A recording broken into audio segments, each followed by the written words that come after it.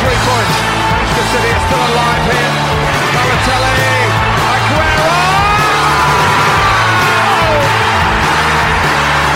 I swear you'll never see anything like this ever again. Sleepwalk away your life if that turns you on. It's all in a moment. Look away and it's gone. It's about time that your mind took a holiday. You're all grown up, don't you ever wanna play? You've had enough of staring out of dead eyes. It's gonna be tough, the battle's on and the song is the prize. I don't know what it is I'm feeling, a four-letter word really gets my meaning. Nothing ever lasts forever. Andy Turner from Man City Fan TV. Unbelievable. This opportunity for a little FlashPod. FlashPods are just a short version. There's such a hunger, Andy, especially from Korean fans and fans of Man City Fan TV, just for a little bit of an update on how things are going on. Andy, we had 3 results tonight. Everton 4, Manchester United 0, Arsenal 2, Crystal Palace 3, and Cardiff 0, Liverpool 2. And we just want to get you on and ask you, what ramifications do these particular results have for the title race, and how do you think it's going, mate? It's been an absolutely crazy sort of day of football after yesterday. Certainly. Well, starting off with the Palace Arsenal game, because that's the least really interesting one, if I'm honest. Palace did really well. I expected Palace. I said it on our live blog yesterday. I really fancied Palace today, and Palace won. That puts sort of Arsenal on 66 points. And then moving through this afternoon, we had this crazy game. I must admit, I didn't watch it because I was out in the garden. I was doing a load of gardening today because it's Easter Sunday here, and my wife was off, so basically I saw that you were out in the garden. Yeah, I was out in the garden all day, so I missed the United game. I had it, and my son was watching it in the sort of kitchen, sort of open area. Oh, Andy, that was so gratifying, wasn't it? Oh, God, it was absolutely incredible. I mean, he kept coming out going, it's 1-0. I mean, I'd already heard the cheers from the Everton fans. And he went, it's 1-0. Next minute, it's 2-0. Next minute, it's 3-0. Next minute, it's 4-0. And it's like, oh, my God, what is going on with United? So that puts United on 64 points. So level game-wise with Arsenal, Tottenham, Chelsea. And what a result for Everton. Absolutely amazing. They jump up to 7th, which is incredible. And they've got a better goal difference, I think, by 6 to Watford. So Everton, fantastic. And then sat down and watched the Cardiff. I saw sort of like 30 minutes in, I must admit, because I was still doing a live vlog for Man City Fan TV. But watched the game. It was 0-0 when I started watching it. And then what a goal from Wijnaldum. You've got to sort of say, yeah, it was a cracking goal. Absolutely garbage defending from Morrison, the Cardiff defender, which we'll come on to, I'm sure. And then there's Mo Salah. I mean, Cheating bastard, Andy. Cheating bastard, wasn't he? Absolutely. You know, you've got to laugh because I posted something on Twitter earlier, and it was just to sort of put it in some sort of context, and it was the post originally by Scudamore, when he said that, I really don't want City to win it, I'd really like Liverpool to win it. And then Morrison, the Cardiff centre-back, I posted not so long ago on Sky Sports, and it was on Sky Sports. This is a Sky Sports tweet, not my tweet, a Sky Sports tweet saying, oh yeah, I really want Liverpool to win it. This is you know, a Cardiff player missing an absolutely simple open net, and then goes the other way, and then there's the penalty, and it's like something is sinister here. And I mean, the penalty was not a penalty. I mean, it's an absolute joke. It really is a joke. He's got this wonderful habit of throwing his arms back in the air and diving backwards. It's incredible, isn't it? It's absolutely. I mean, He's an absolute master at it. You know, there's no denying it. And I've been chatting to Mike Dean, the referee, on Twitter today, and he's actually, you know, for what everyone thinks of him, he actually engages on Twitter. He really does. I love Mike Dean, isn't he? He's such a spectacular referee. He's brilliant on Twitter. He's very funny, very dry. And I commented to him about it, and I was talking about Michael Oliver's performance yesterday and Martin Atkinson today, and said, you know, it's about time that, you know, it puts out, the European referees put ours to shame. And he turned around and said, Martin Atkinson can't be a European referee because he's over 45.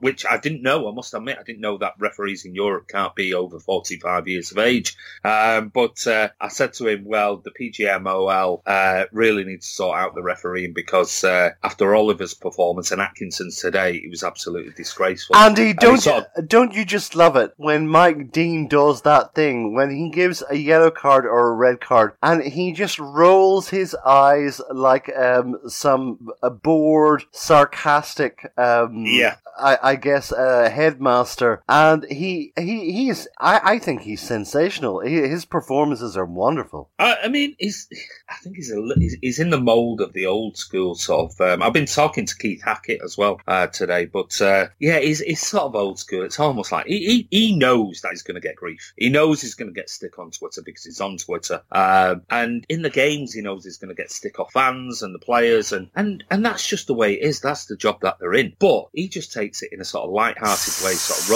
rolls his eyes and sort of says, you know, get on with it. I'm not interested. Such a performer. But these are interesting games. Now, Andy, Everton 4, Manchester United 0. Now, they all say that form goes out the window for a derby game, but you've got to think that City are going to batter United the way things are at the moment. That's not my thinking. No, I know. I'll be honest with you, Mike. I mean, I posted on Twitter this afternoon. It was almost like Bradford City turned up today against Everton, and on Wednesday night we'll get Barcelona turning up against Man City.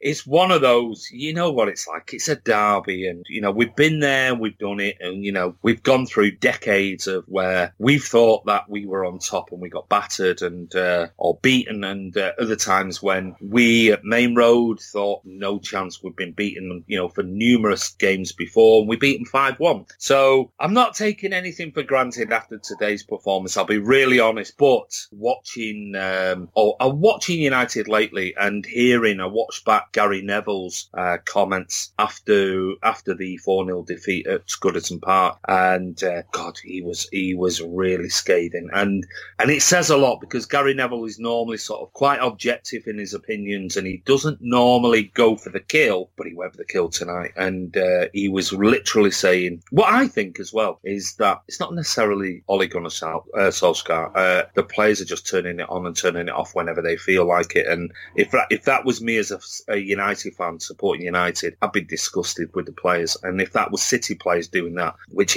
we know they'd never be allowed to do that under Pep, I'd be absolutely disgusted. Now, Andy, I know that you're old school. I know that you've got City-itis in your blood, and have I ever? Of course, anything can happen in a derby. But you've just this team is pants, isn't it? It's I mean they really, really are. Pogba is the biggest fraud I've ever seen, and I was speaking to my dad tonight, and he said to me, "Do you not remember Pogba again when he played for Juventus? He had Pirlo beside him, Marchisio behind him. They made him look like a world star, and he looked great in the colours, didn't he? He looked fabulous in that shirt, and everyone was deceived. And he came over to United, and he has been very, very disappointing, Andy."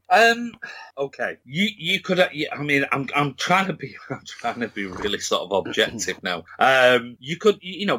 Opposition fans could claim the same about our players and say, look, you're surrounded by world-class players. And that's fair enough. But the thing with Pogba, for me, he is very much a show pony. If it doesn't really matter, he tends not to turn up. And for France, he was very good in the World Cup. There's no doubt in that. And I even think, there was the argument that he gave a rousing speech to the French team and the squad and everything else. And that's fair enough. But he looks like he wants to be somewhere bigger. He wants to be a Galactico at a big club. And I'm not saying United are not a big club, but they're not big on the world scale from a footballing point of view, where the likes of your Juventus, Barcelona, Real Madrid, etc. are right now. And, I find that, I'm trying to put myself in the United fans' shoes. And I'm not one for just making childish quips about United and things like that. And if we paid 114 million in total, and the amount of money he's on each week, and he wants £460,000 a week, I'd be pissed off big style, because I'd be saying, hold on a minute, you want 460k a week to put in performances like that against Everton? No way, mate. You can piss off out of this club right now, because I'm telling you now, if it was a Gundogan,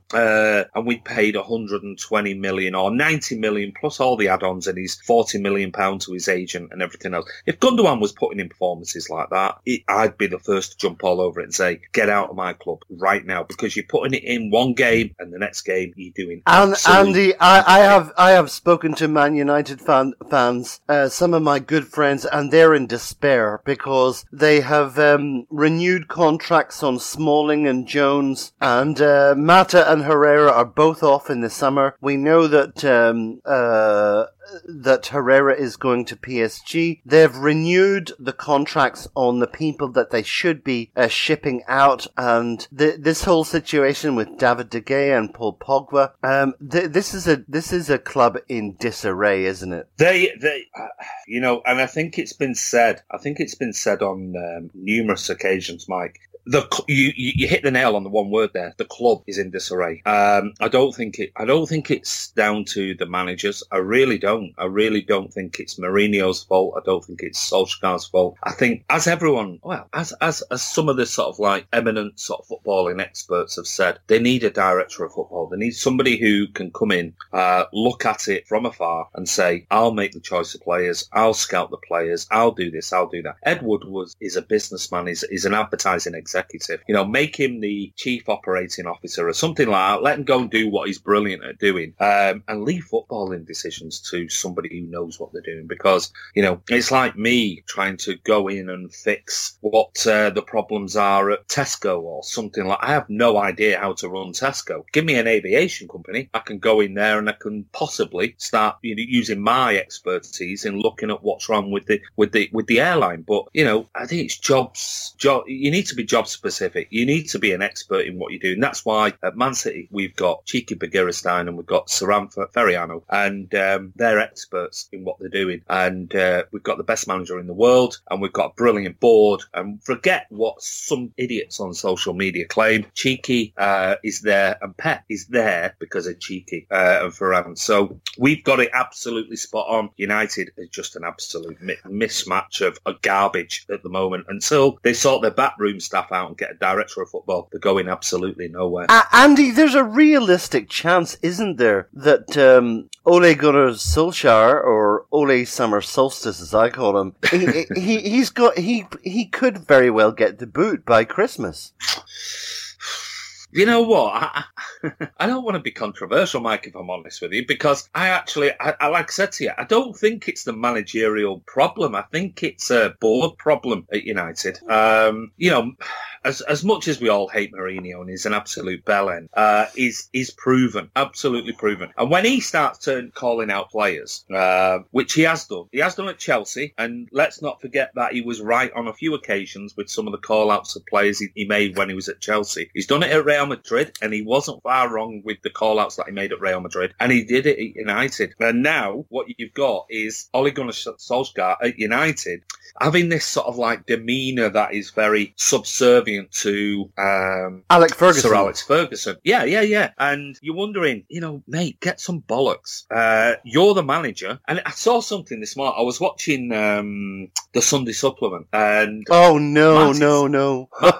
Martin Samuel was on, and they must have been talking in the break, and I'd sort of paused it and came back and paused it because in and out of the house and blah blah. And I paused it, and they must have just come back from a break, and they were all laughing and joking around the table. And Neil Ashton said, "Go on, tell us, go on, do it live." And Martin Samuel turned around and said he'd spoken, or he'd spoken to Ollie, or he'd spoken to whoever, and Ollie had turned around and said, somebody had said at the club he doesn't park in the manager's spot because he feels it's a little bit sort of disrespectful to Alex Ferguson. And Martin Samuel said, "You're the manager of Man United. Alex Ferguson isn't here every day, and he was 4 or 5 managers ago. Show some bollocks and actually park in the manager's spot and take control of the club, because that's what you need to do." And I tend to agree with that. He needs to do it, even though I don't give a shit what happens to United, if I'm being honest. But you've asked me the question, and I'm just thinking he needs to, take control of what's going on at Man United, and rather than sort of being this subservient to Alex Ferguson. It's all right, Fergie, sort of giving him advice and things like that, but just take control of it. You're the manager, for God's sake. That's what they're paying for. And you've got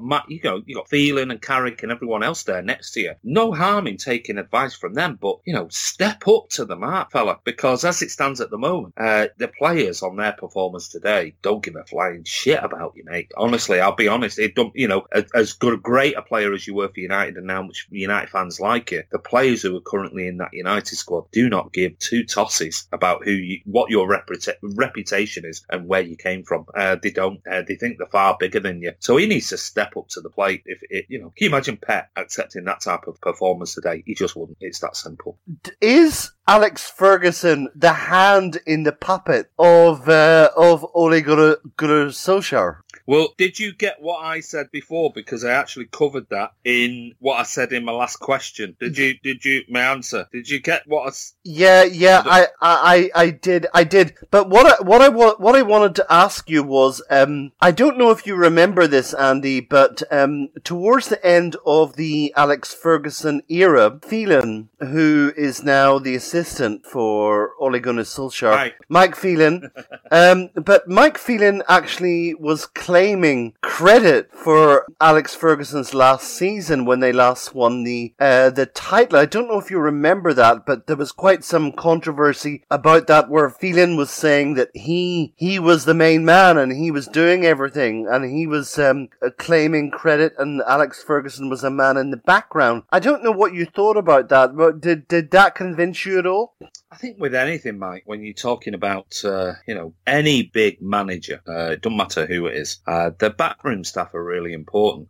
Now, I didn't hear the rumours. I must admit, I don't know whether the rumours were true or not. But Mike Phelan clearly is an extremely good number 2 coach, and has learned from one of the best in world football, which is obviously Alex Ferguson. And you only have to look. You only have to compare that to what we've got at City. We've got a backroom staff of close confidence of maybe, I don't know, 4 or 5 people that are extremely important for Pep Guardiola. He's took them everywhere. I mean, he's taken somebody who used to be a water polo champion.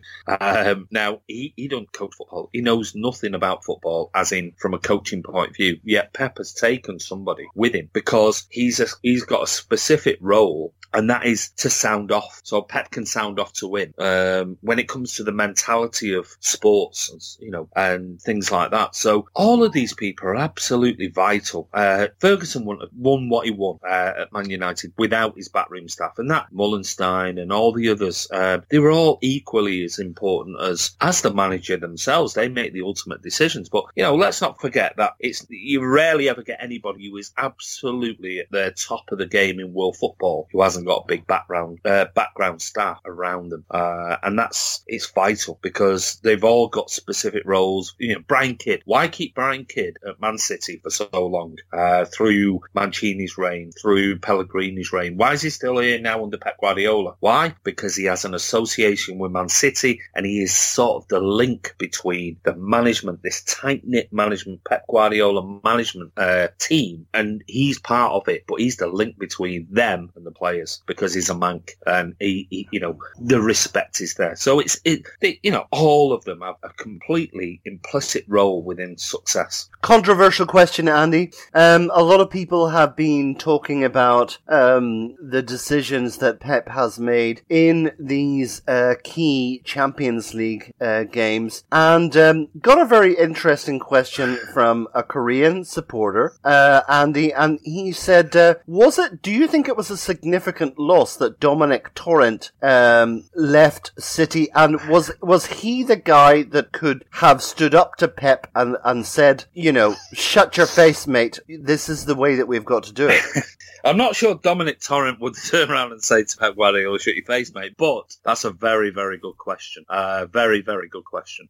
Because Dominic Torrent he was in the inner circle within Pep Guardiola's system.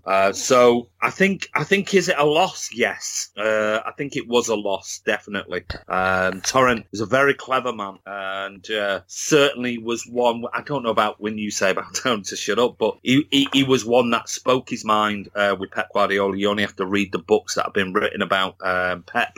Torrent was quite prominent in a lot of those. So was it a loss? Yes, I think it was a loss. But we've got Mikel Arteta that's come in, and it's like anything. You've got to, why would Torrent leave? That's my question. Why would he leave? If he was such an integral part of the coaching staff at Man City, why would Pep let him leave, for one, to go to New York City? Or was it was it part of the CFG group? Was it part of the, overall thinking to try and expand this, go and learn somewhere else and see what happens? I've no idea. I've absolutely no idea, because we're not on the inside. But to answer your question simply, was it a loss? I think it was a tiny loss. Mm-hmm. But we've got potentially Mikel Arteta there, who I think is going to be an exceptional coach. Do you think he'll be the next manager of City, Andy? Don't know. I don't know, mate. I don't know. He's absolutely loved by the players. The players seem to absolutely love him. He's loved by Pep. Pep, he wouldn't be there if Pep didn't love him. It's that simple. Anybody who's in that inner circle, Pep loves. It's that simple. And respects and listens to. So, could he be? Absolutely. Will he be? Absolutely no idea. I've said it on our blogs before, Man City Fan TV. I've turned around and said, if you watch that documentary about Barcelona, and I'm sure you've watched it, the players at Barcelona, it was all about Pep and the transition and everything else. And when he left, and he interviewed all the likes of Puel and Busquets and Xavi and Iniesta and Messi and you name it. The one single player that came out of that documentary was that would go on and will be, and in my opinion from that documentary, will be the next big thing in the next 10 years, was Xavi. And Xavi, every single one of the players would say he's going to be the next Barcelona manager. He's going to be the next sort of Pep. He's going to be the next. He was constantly in Pep's ear. He's the one that understood football. Mike's alarm's going off there. Yeah, just switched it off. That was so Xavi, and I was always thinking, can you imagine if Pep next season in the summer enticed Xavi to come in on the coaching staff? And you only have to listen to the best players in world football, and I'm talking about the likes of Puel, Messi, Busquets, etc., Iniesta, saying he is the next Barcelona big manager, the one who's going to take us where Pep took us. Let's get him in this summer. Let's get him working with our kids. Let's get him looking after and training, involved in training sessions with our academy system. Let's take that absolutely incredible experience and let's get him at City. Why let anyone else take him? Let him come here. He loves Pep. He said he absolutely adores Pep and learn everything from Pep, because he said in the documentary, I was constantly in Pep's ear all the time saying, what about this? What about that? And Pep said everything is about the game for him. And that's my type type of person. So let's get him at City. Get him here in the summer. Well, Andy, I was at the City Live event in Seoul, and I think the most common question that I got from the young City supporters, there must have been about 700 or 800 of them there, and the most common question was, Liverpool are not going to lose these last games. They all agree on that, and the whole question is, can City go through and not lose their final games? Because as we all know, if we win our games, then we are champions, 1 point ahead. And that's to speak nothing of our superior goal difference. But looking past the United game, do you see any potential problems in the games after that? Every single one of them. We are on the running. We're on the final sort of leg. We're on the final sort of circuit. It's the last sort of 400 metres of a 1,500 metre race. It's one of those that every single game there could be potential problems, and that's not just for City. It can be for Liverpool as well. So I'm not taking anything for granted, not at all. Like I said, old school City-itis.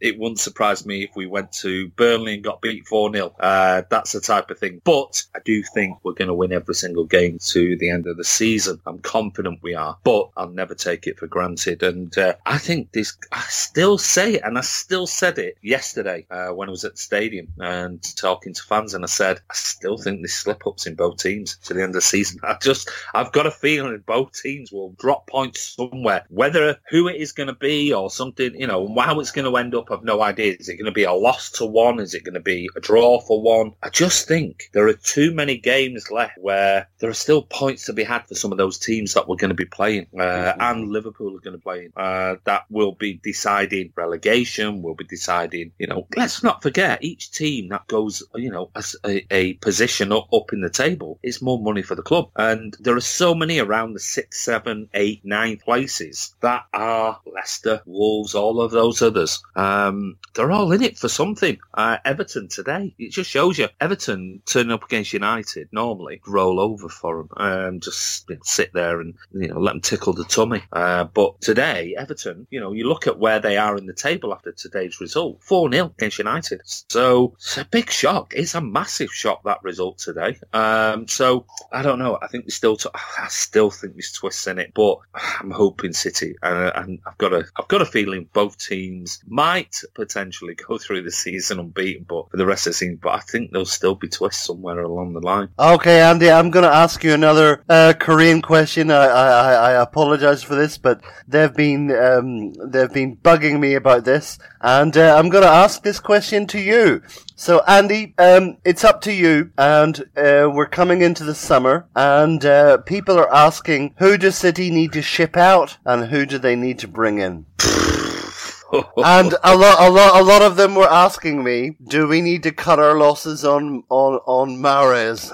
And I know that you don't like that question, but they've been asking it. Okay, well, that was something I was going to do a video on the live vlog I did earlier, because there were several questions, and unlike other sort of channels, we don't ask people to pay for questions. We take them for free from our followers. So I asked them what questions, and this was one of them. So you've got the scoop on this, Mike. Andy, I'll give you the scoop. There you go. So I'm not on your channel. Andy, apparently, the people who are really basically adept at finance will tell you that at a certain point you need to cut your losses. If you're not getting the returns, you need to bite the bullet, and we'll just throw that over to you, Andy, and see what you think. Yeah, well, here we go. Left back. I think we definitely need a left back. I don't think. But please don't tell me Ben Chilwell. No. I'm not going to tell. I'm not going to. Fauzi Ghulam or one of those great left backs. No, I'm not. With regards to left backs, I'm not going to tell you who we should, and I'm not certainly telling Pep who we should buy. Left back is the biggest problem for me. It's the one that we need to identify somebody, because Mendy is brilliant going forward. He is absolutely superb, but he's not great defensively. That doesn't mean to say we can't turn him into a good defensive left back. Now, his injury record will ultimately be the thing that we're going to have to determine over the next 12 months. So if we get to 6 months' time, start of the season, he gets another sort of knee injury, Achilles, or a cruciate ligament injury, then we need to cut our losses immediately. Now, if we don't buy a left back and that happens, then we're left with Delph and Zinchenko. Now, will Delph go in the summer? A lot of people think so. A lot of fans, just like me, we don't know. People seem to forget, and this is the thing, is Delph has been out injured for a lot of the season, and Delph was superb last season. Don't forget that. And I think some City fans just need to realise that, how little we forget and how quickly we forget just how good somebody was. And Delph was superb last season. Of course he made the odd mistake, but don't forget suddenly, and I'll use this, and I like Zinchenko, don't get me wrong, but, we've got suddenly this massive big hype around Zinchenko, and yet Zinchenko, in 3 or 4 occasions this season, playing left back, has cost us defeats. Yeah. It's cost us goals and cost us defeats in similar positions that Delph gave away for the Son goal. Switching off and ball played over the back. But Zinchenko's played a lot of games this season, and he's been absolutely brilliant. But these are converted midfielders, Andy. I mean, they're... Absolutely, and that's the point. And that is the point, is that last season Delph converted into a left-back from the midfielder and did brilliantly well. This season, Zinchenko has done exactly the same. What's to say that next season we keep both Delph and Zinchenko and Mendy? Mendy gets injured for 6 months, and this time we put Zinchenko in, and he has an absolute nightmare of a season with injuries, or a nightmare season, full stop. So, and he gets dropped, and we have to bring back. So we've got to remember, these two players are midfielders. They're not proper left back. We need a dedicated left back, surely. We need left back cover, definitely proper left back, somebody who can defend. Now, I'm going to be really controversial here. Okay. I'm going to be really controversial here. And I've been thinking about this over the last couple of days when I've watched lots of videos and I've seen hundreds and thousands of tweets, and I've been thinking and racking in my brains, and I've had people saying, "Well, who would you have at left back, and who would you do this?" And I'm just thinking, God, Jesus, I have no idea. You're not sold on Fauzi Ghulam. No, not at all. No. This is my question. Okay. This is my way out there, and this is really out there. What if Mendy, and I would have Mendy as our number one left back. Don't get me wrong. Mendy, for me, next season will be our number one left back. If Pep can sort of tighten him up at the back, he'd be He'd be perfect. And he has shown that he does have a degree of defensive discipline. He does. There's no doubting about it. It's just the consistency. That's the problem. And he's fast as all hell as well. Sorry. He's Is fast. he going to break down? That's the problem. So, he's brilliant at crossing. I think he's still in the top 15 assist makers in the Premier League and hardly play the game. So, if Mendy can if Pep can sort out sort of a routine where he can sort him out defensive-wise, I think he's number one left-back for us next season. Andy, just a quick question here. Do you think that, the way that they always say about Kyle Walker, that because he's so fast, he can make up for his defensive lapses? Do you think Mendy is the same, that No. that he is as fast as Walker and can get back? As quick as Walker. Nowhere near. No. Mendy's nowhere near as quick as Walker. No. So he's I've seen it. I've seen it with my own. He's nowhere near as quick as Walker. He's quick, but you've got somebody who's seriously quick as a winger, right winger. He's not as quick as them. If you put Sterling against Mendy, Sterling will kill him every single time. So pace, like Walker relies on his pace. Pace won't get Mendy out of trouble. That's the problem. So, and remember, he's still got a lot to learn.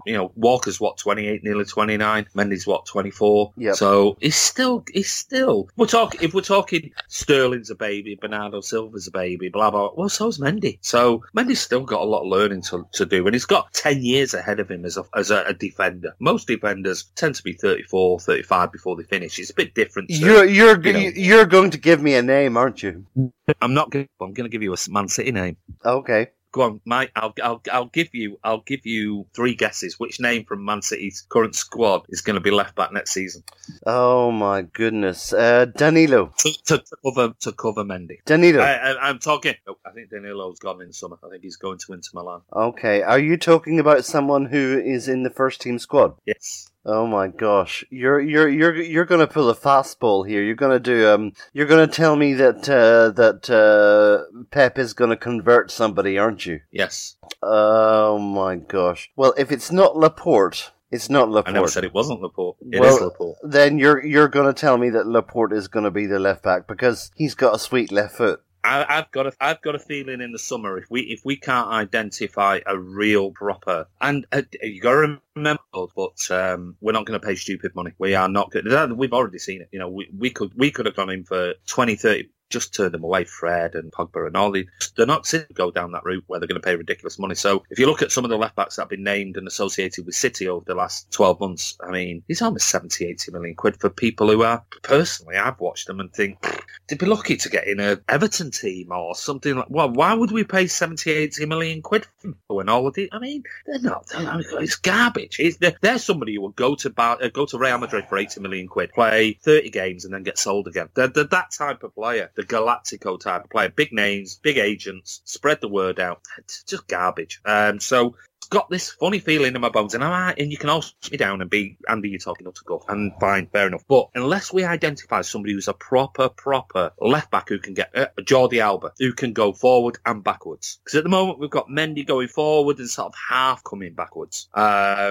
I just can't see anybody else out there. Chilwell, for me, I said it earlier on in the season, I thought, yeah, he might be a good replacement. I've watched him lately, not impressed. I'll be honest with you. No. So why would we spend 50 million on him when we've got somebody who left-footed who is very, forget his game against Spurs at the other night. Where I'm thinking the game against Liverpool, he was majestic. Unbelievable. Against Salah. Salah didn't have a touch. I mean, he absolutely marked Salah out the game and went forward and played 80-yard crossfield balls and everything else. Mendy struggled to do that the other day against Spurs. I mean, his balls were half and cut out. So I think we've got a perfect, when people turn around and say, well, we need another centre-back. Well, yeah, okay, maybe we do. Maybe we switch Laporte to the left and cover for Mendy, or he can play centre-back whenever it's needed. And maybe we do get another centre-back. Maybe we go all in for Delete and say to Delete, you could be a future captain at Man City. You're captain of Ajax now. Here you go. We'll go in at 80 million quid and we'll get a potential world class. I mean, it's 75 million quid for Van Dijk. Delete is absolutely the elite. They say that he's nailed on for Barcelona, though, to join his compatriot De Jong. Not by some of the things I've read. His agent has come out and said, no, that's definitely not true. His agent has said that is definitely not true. He's not guaranteed to go to Barcelona. And of course he'll say that because if he is, between them, they're going to get more money off Barcelona if they can up his price. But can you imagine Pep Guardiola going, you know what, you could be the future captain of Man City. You're already the captain of Ajax. You could be, you're working with some of the great players. I know the law of Messi, but Messi will be gone in 2 years. He'll be gone. Well, and then where else is the law? I know Frankie de Jong is there, but, and I'm throwing it out there as like a really way out. This is a really, no, I could give you 5 names and go, oh, so you could buy him.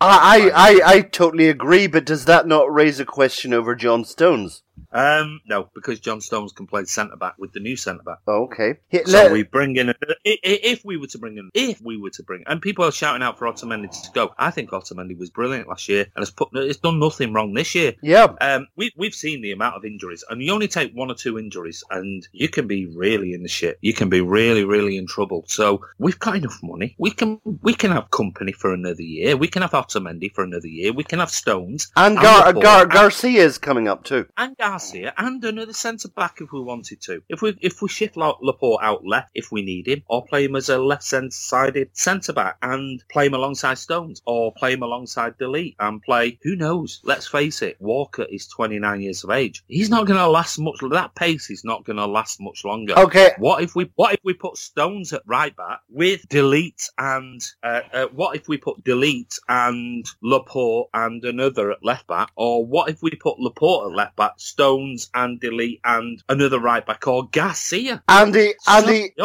let me hit you with a name that has been very strongly linked, and I don't know what you're going to say about this. You might laugh at me. Wan-Bissaka. Very, very, very, very good player. Very good player. I mean, I would love him. I would love City to buy him. Absolutely love him. He's a proper defender. That's something that's Walker is.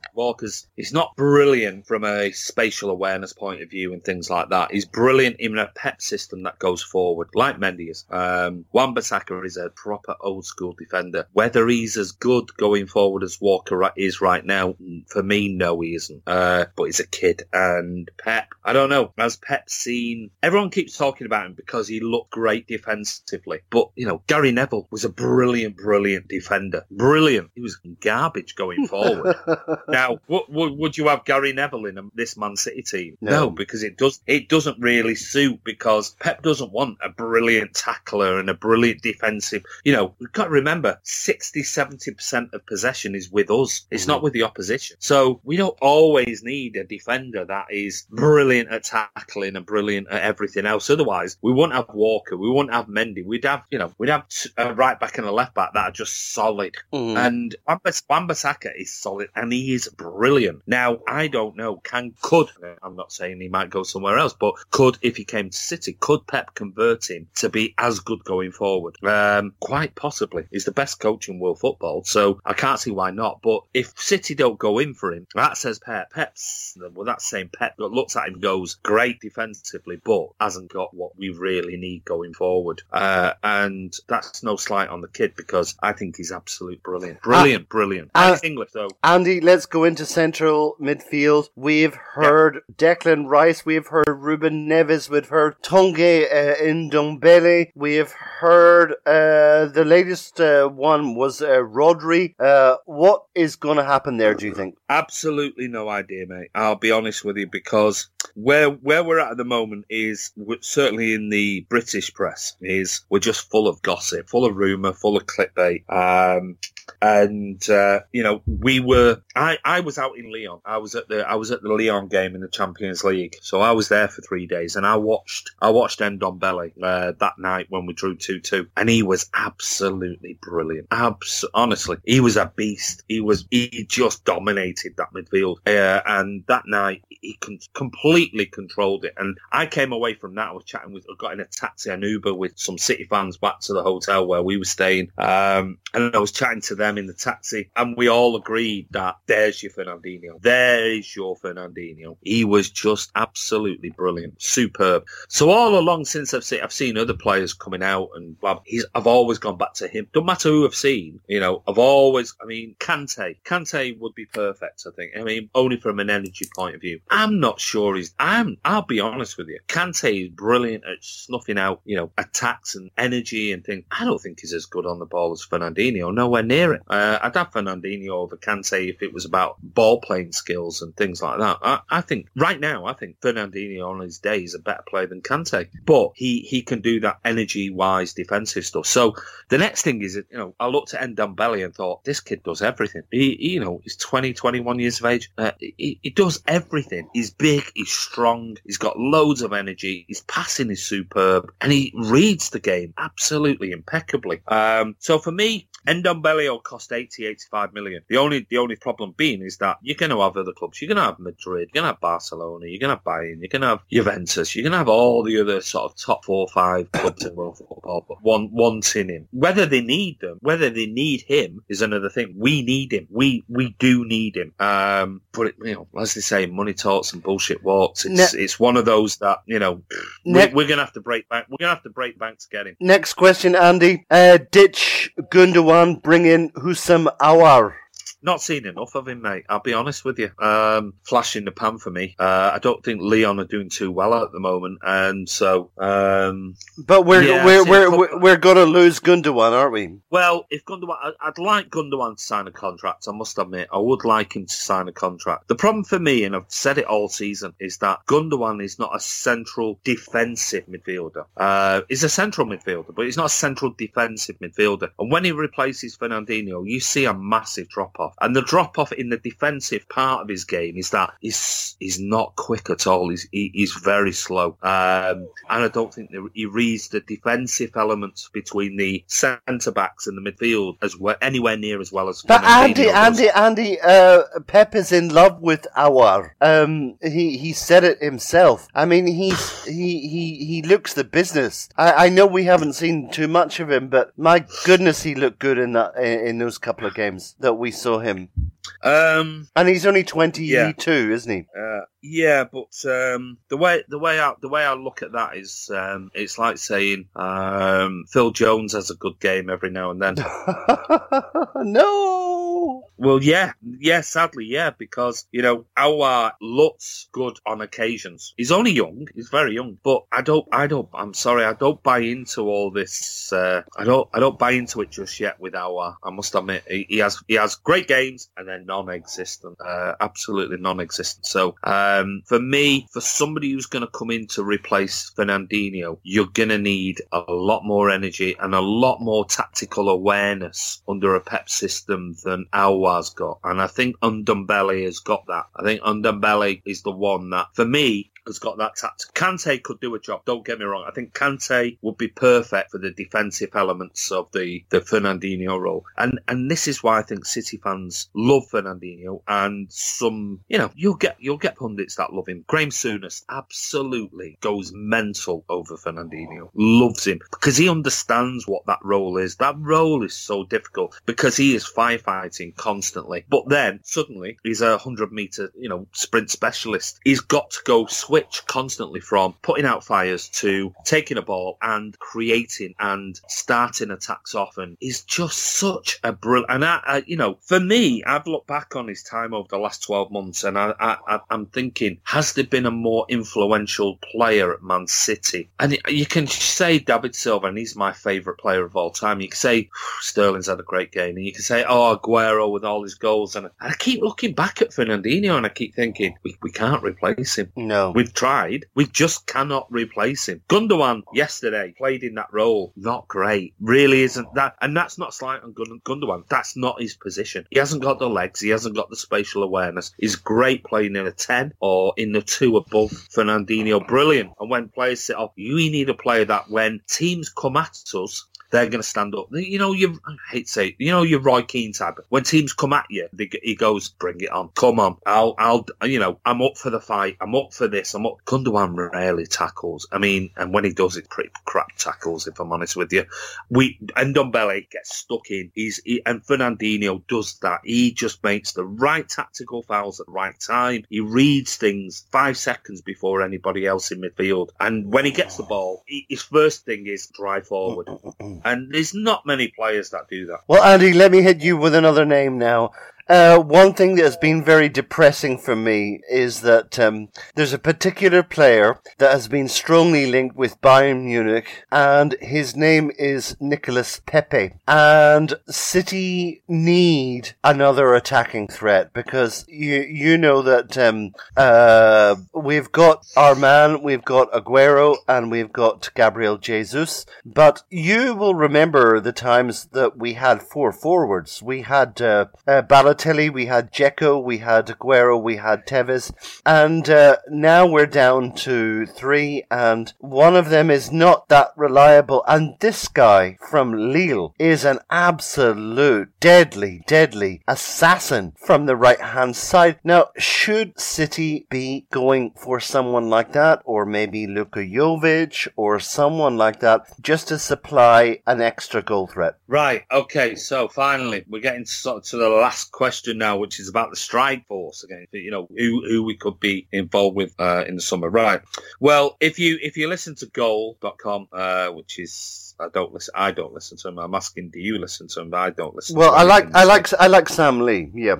Well, I don't. Although he is a Manchester United supporter. Talks utter garbage. I don't follow anything that he says, because a lot of it is, like I said before, when you get down to transfers, 94% transfer rumours are utter nonsense, absolute garbage. That's been proven over a study that was done over the last 5 years, and the percentage was 94.5% 95% rumours that come out by the media are utter garbage, and the others are guesswork. You'll get 1% maybe, where you'll get, somebody who's got some inside information. So when it comes to that type of stuff, Gold turned round and said, and it might have been the journalist that you mentioned before, that City were in for Joao Felix, and we're going to get him for this, and we're going to get him for that, and it was, I think it was quote, I can't remember, 18, 19 million euros, blah, blah, blah, blah, blah.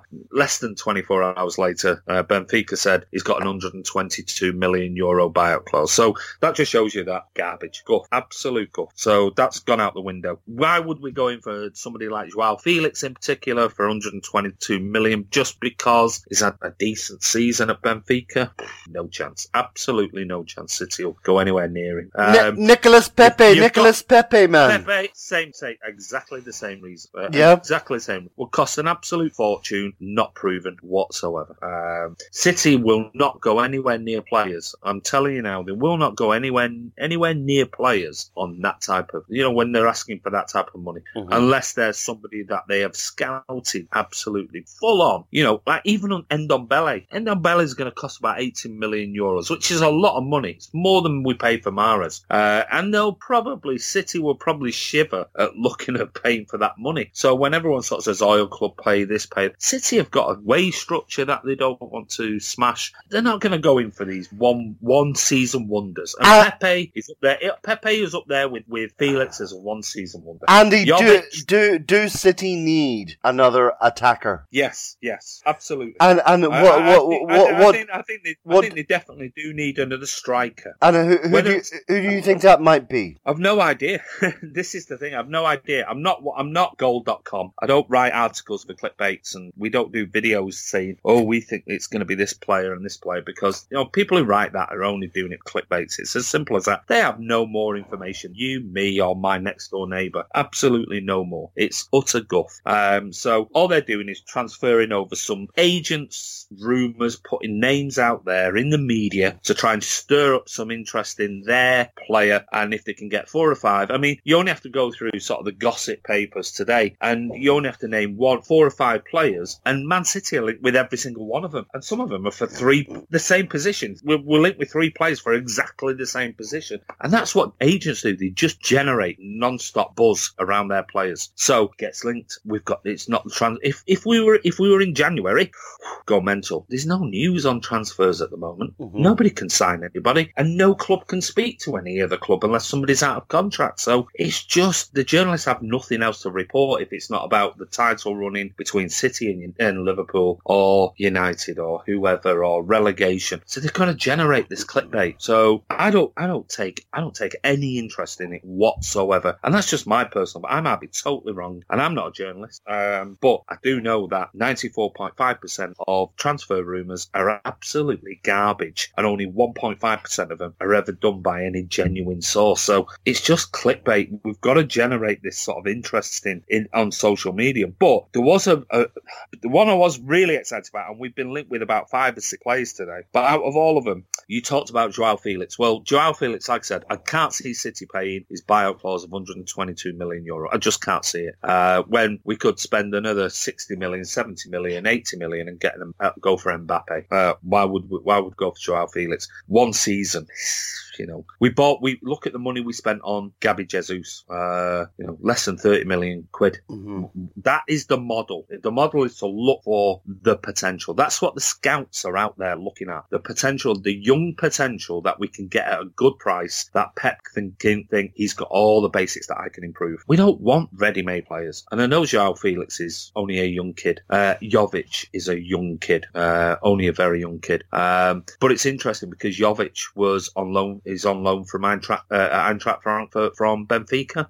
And I think the initial loan move to make it permanent was €8 million. I'll tell you now, that ain't going to be happening because either Benfica are going to turn around to Eintracht Frankfurt or to Jovic and say, you're going to have to pay us 60, 70 million euro for him because he's had such a good season. Or Benfica will say, you sign a brand new 5-year contract and we'll put a 100 million euro fee on your head and you can go to whoever you want. So nobody's going to get, Eintracht Frankfurt here could make an absolute fortune on Jovic if, or Benfica are certainly going to make an absolute fortune. But I think it was 8 million euro, I think, Benfica, because everyone looked at Jovic at Benfica and said, not good enough. He ain't good enough. He's gone to Eintracht Frankfurt and had a wonderful season. But is it a one-off? Well, they're not going to care two hoots about it. They're going to go, we're going to make some serious money this summer on Jovic. We don't want him back. We're going to make money on him. And it'll be the same with Felix. Yeah, it's going to be the same thing. We don't know whether next season is going to be an absolute flop. But today, City, I've been looking at the new Messi, and that's a guy called Thiago Almada. Oh, yeah. He's at Vélez Sarsfield, and hopefully, we can be buying this kid for around about 20 million quid. Now, 20 million quid to buy, somebody, the usual dub the next Messi because he's from Argentina, but they've been following him for a long, long time, and it looks like that City might be prepared to pay a massive fee for him. And the only problem will be, well, if we pay a massive 20 million quid for him, we might get a work permit if we pay that much money. The problem being is, honestly, we probably won't. We've got the issue with Douglas Luiz, who should be coming back to City in the summer. But Almada probably won't, if I'm being honest, probably won't get a work permit, which means he might go to Girona or somewhere like that, one of the sister clubs, for a year's loan. But this kid has been basically, if you listen to the likes of Tim Vickery and others, he's classed as one of the best prospects in Argentina, but he's only a baby. Now, does he come into City?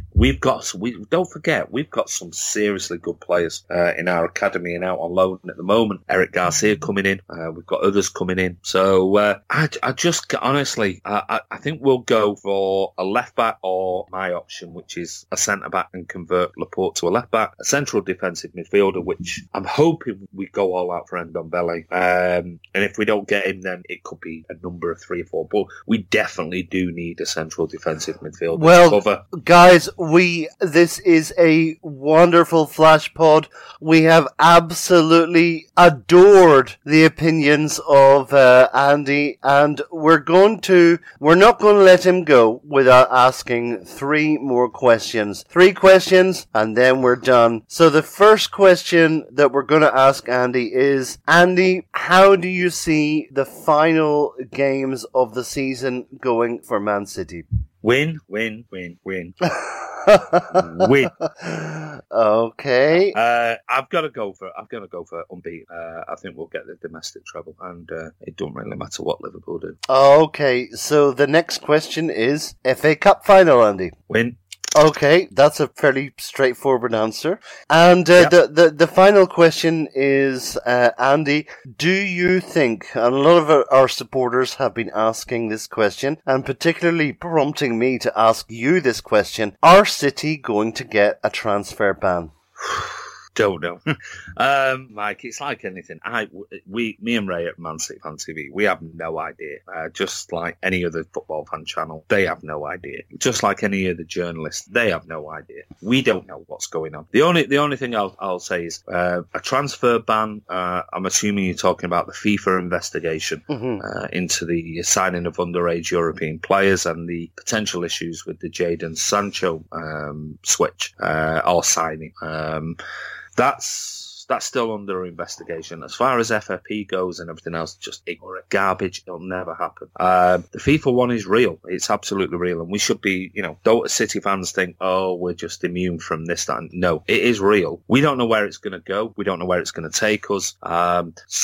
Chelsea have faced a similar ban, albeit theirs was, I think, 29 players. Ours is 9 players under investigation. Chelsea's was 29. They're trying to look at 2 transfer window FIFA ban, which means the summer and January next year for Chelsea. I've always said it, and I said it when it came out. Let's just wait and see what happens when Chelsea challenge this, if they challenge it. Well, Chelsea have. They've already submitted their challenge last week, and I think City are in a position now where the problem being was when Chelsea were charged with it, they basically turned around and said that disband. They tried to appeal on the fact that, you know, until we've challenged it and the verdict comes out, etc., we should be allowed to buy and sell whoever we want. And they came back and said, no, simple as that. No, you can't. You're banned until now, right now in the summer, until it's resolved. And Chelsea, so that left Chelsea in a position, and I've said it all along, Chelsea will appeal this before the end of the season. They'll have to, because if they don't want to be getting to in May and then challenging, and it got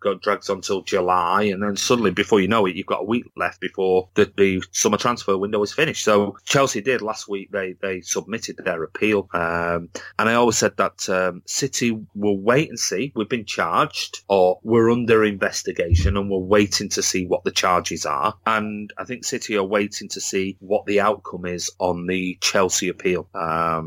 And I think City will wait and hope that before the end of the season, that this appeal will be heard, and City can sort of sit in the background looking at what's the appeal done, and were there any mistakes made in the appeal, and what was the outcome, and what did FIFA say to and the FA say to Chelsea, and is there any back doors we can go round? And I think City are going to play it quite smart and sit on the outside looking in, and sort of almost like a test case for Chelsea, and say, let's see what Chelsea do, and let's see what FIFA say, let's see what the FA say, and see if there's any backing from here, there, or whoever, and then we can put our case together. If they come to us and say, that's it, you're charged with blah blah blah blah blah, you know, we're under investigation, and people need to remember that. As far as the FFP stuff goes, absolute garbage. Never ever happened. It's nonsense. It's utter garbage. There's been so many things out of the Court of Arbitration have been thrown out over the last few months. FFP have got no case against Manchester City.